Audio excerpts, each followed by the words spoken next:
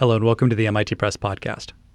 My name is Chris Gondak, and today I'll be speaking with Leslie Teal, the author of Indra's Net and the Midas Touch, Living Sustainably in a Connected World. Leslie Teal is professor in the Department of Political Science and the director of sustainability studies at the University of Florida. He's the author of Environmentalism for a New Millennium, The Challenge of Coevolution, The Heart of Judgment, Practical Wisdom, Neuroscience, and Narrative, and other books. Leslie Teal, thanks so much for being on the MIT Press podcast today. Glad to be here. So when most people pick up a book on sustainability, a lot of them tend to give, and you certainly do give case studies and give examples of things that have happened really in the 20th century and the early 21st century, where you can say, here's an example of limited thinking or limited awareness is what's going on. With the name of the book, people might think that, there may be some mythological things going on, but really, you definitely talk about myths, and the ancient Greeks come through this book a lot. But it seems that the major shift that you're taking is that where in the past, if you were going to pick up a book on sustainability or green thinking, there would be a lot of issues as far as, I want to say, nuts and bolts issues. We should do this, we shouldn't do that. There are these recommendations, but you take it a step further and bring in that sustainability is even bigger and deeper than just the nuts and bolts things one can do to perhaps make the planet a little less polluted, that it gets into psychological and even cosmological significance.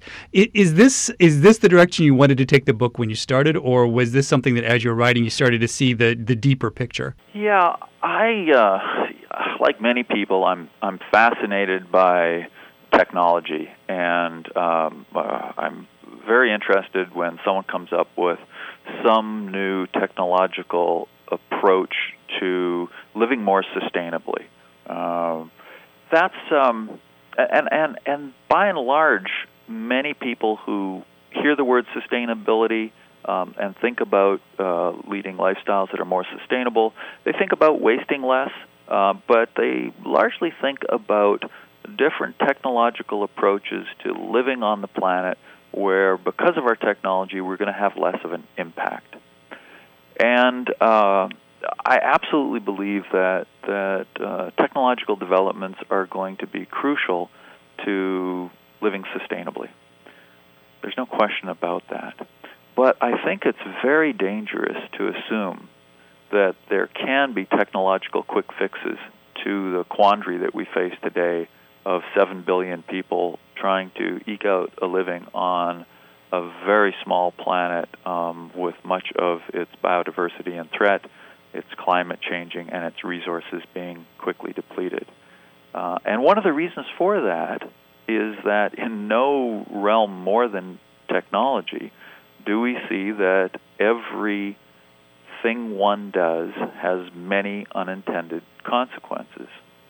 So, for instance, when chlorofluorocarbons, or CFCs, were invented middle of last century, and then were quickly brought into production, they were almost magical. I mean, they allowed us to build refrigerators and do all sorts of things, which were great, keeping food from spoiling, reduced botulism and other types of things that were real problems for people. At the time, of course, no one realized that CFCs would migrate into the stratosphere and destroy the ozone, and that would cause people and animals to suffer from skin cancers and eye cataracts and other sorts of ailments.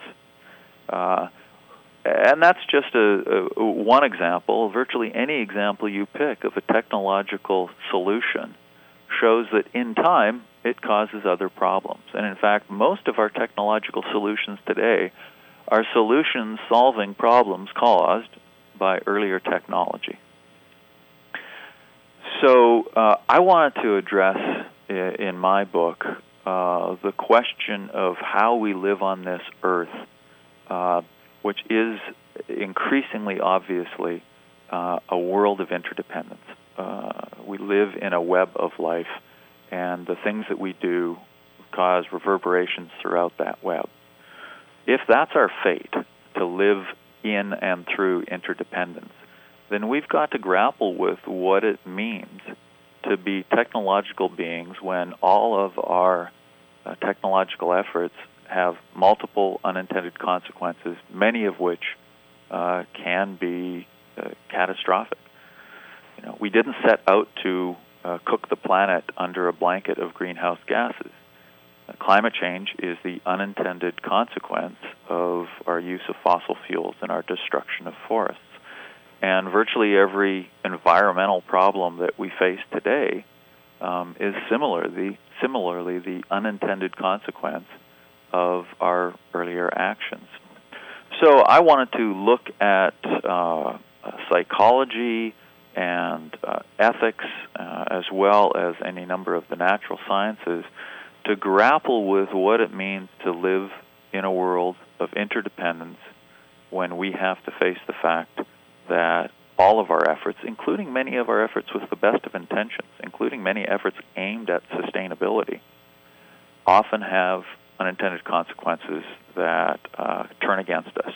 Let's talk, I want to follow that thought of technology. Is there an inherent, I want to say, tension between using the newest technology in which you might have a more efficient solution and an example like Polyface Farm, which you talk about in the book, where they're definitely using technology for their system, but it isn't certainly the newest technology, and it certainly isn't the most efficient technology. They could probably wring, I guess, more returns out of the land that they have. But it seems to use them as an example of someone that is using, or an organization that's using, certainly not the newest technology, but possibly the best technology to maintain a certain level of sustainability within their farm. So is there that tension between efficiency and sustainability? There can be. Technology aims at doing one thing. That's the nature of it. It's meant to be efficient, and it's meant to do one thing. So we invent things to achieve particular purposes. And for a technology to be efficient, it does the one thing that it sets out to do very well. But what does it mean to invent and deploy technology when you live in a web of interdependence? Because in such a web, you can't ever do just one thing. I mean, you do that one thing, and you may do it very efficiently, but it sends reverberations through the entire web, and it produces consequences that you don't foresee. That's inevitable. What that means is that when we invent and deploy technology, we have to do something that Wendell Berry said, which is we have to solve for pattern. That means that we understand in using it that it's not going to do just one thing. So we try to have it do a bunch of different things that are all good, that all work well for us. So, for example,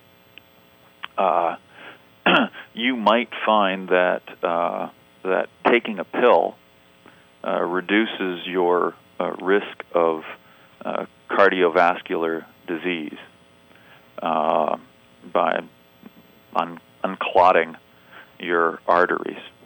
Well, that's and it might be very efficient at that. But if the result of that is that people don't worry about their diets and they don't worry about exercise because they can just pop pills to reduce their risk of cardiovascular disease, then there are some unintended consequences because a lack of exercise and poor diet can hurt you in many other ways other than giving you a heart attack. So if you were trying to solve for pattern, you wouldn't just have people pop pills, but you'd ensure that they had healthy diets, that they had lots of exercise, that they tried to reduce stress in their lives. And these things are going to have effects that go beyond just reducing cardiovascular disease. They're going to go beyond that because everything is tied together. There are no isolated causes and effects. That's the truth that ecology as a science has brought to us. Ecology is the study of webs of life. And what defines them is that everything that happens in them produces multiple effects. And you have to understand all the causes and effects to understand the ecology of a system. So I think to live with ecological awareness is to operate with this understanding that we can never just solve one problem. Every time we try to solve one problem, it produces other problems. So we have to attempt to solve many problems at once with the understanding that everything is highly connected and increasingly connected. So, hearing that answer and having read the book, I started to wonder about what can be done. Let's go back to the ancient Greeks. One of the things they would say that separates humans from gods is this ability to have that degree of awareness. Humans can't, and many Greek tragedies have been put up with the fact that humans just have limited awareness and can't keep all these things in hand. So, are there ways that people can develop their ecosophic awareness, or are we? I don't want to necessarily say doomed to kind of our limitations of human awareness, but because of the nature of being human, we will never be able to know all the full ramifications of any action we make. I think that's true. I think that something that perhaps hasn't been emphasized enough within the scholarship and literature and discourse around sustainability is that it is an extraordinarily humbling enterprise.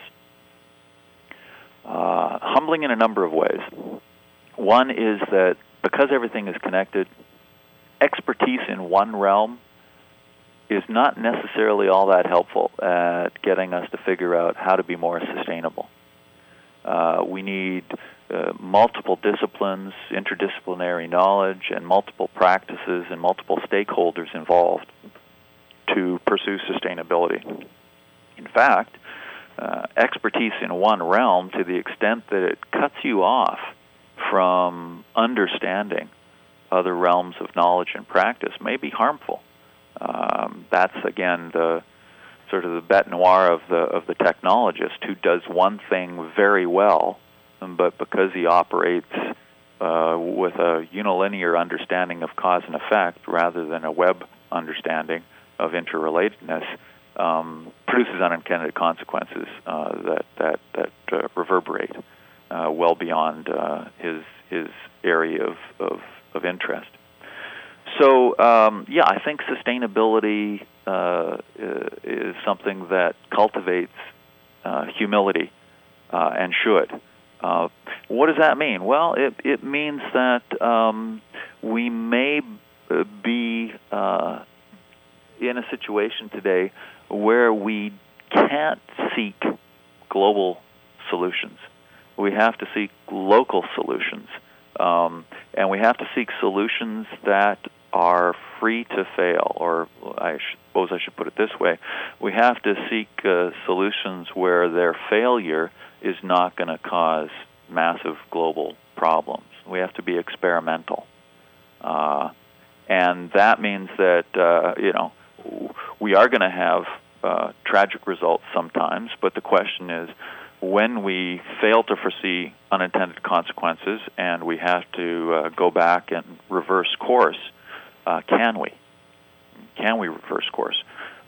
We're in a situation right now with climate change where reversing course is not going to be easy. Perhaps it's not possible. People talk about the tipping point after which, regardless of what we do, there's just going to be an escalation of global warming that will be beyond human control. I don't know whether we're there yet or not. I don't think anybody does. But clearly we're in a situation right now, because of the magnitude of what we're doing, the scale of it, that we may not be able to reverse course. So I think sustainability has to do with scale. We have to operate in a way as individuals and as societies that we can be experimental, that failure doesn't mean catastrophe, that we can reverse course when needed, and that we don't pretend to be able to know the future, because one thing we know about it is it's always going to be surprising. Leslie Teal, the author of Indra's Net and the Midas Touch, Living Sustainably in a Connected World. Thanks so much for being on the MIT Press podcast today. I very much enjoyed it. For more information about this and other titles, please visit our website at mitpress.mit.edu. Don't forget, you can find us on Facebook, www.facebook.com/MITpress, and you can follow us on Twitter, where we are at MIT Press.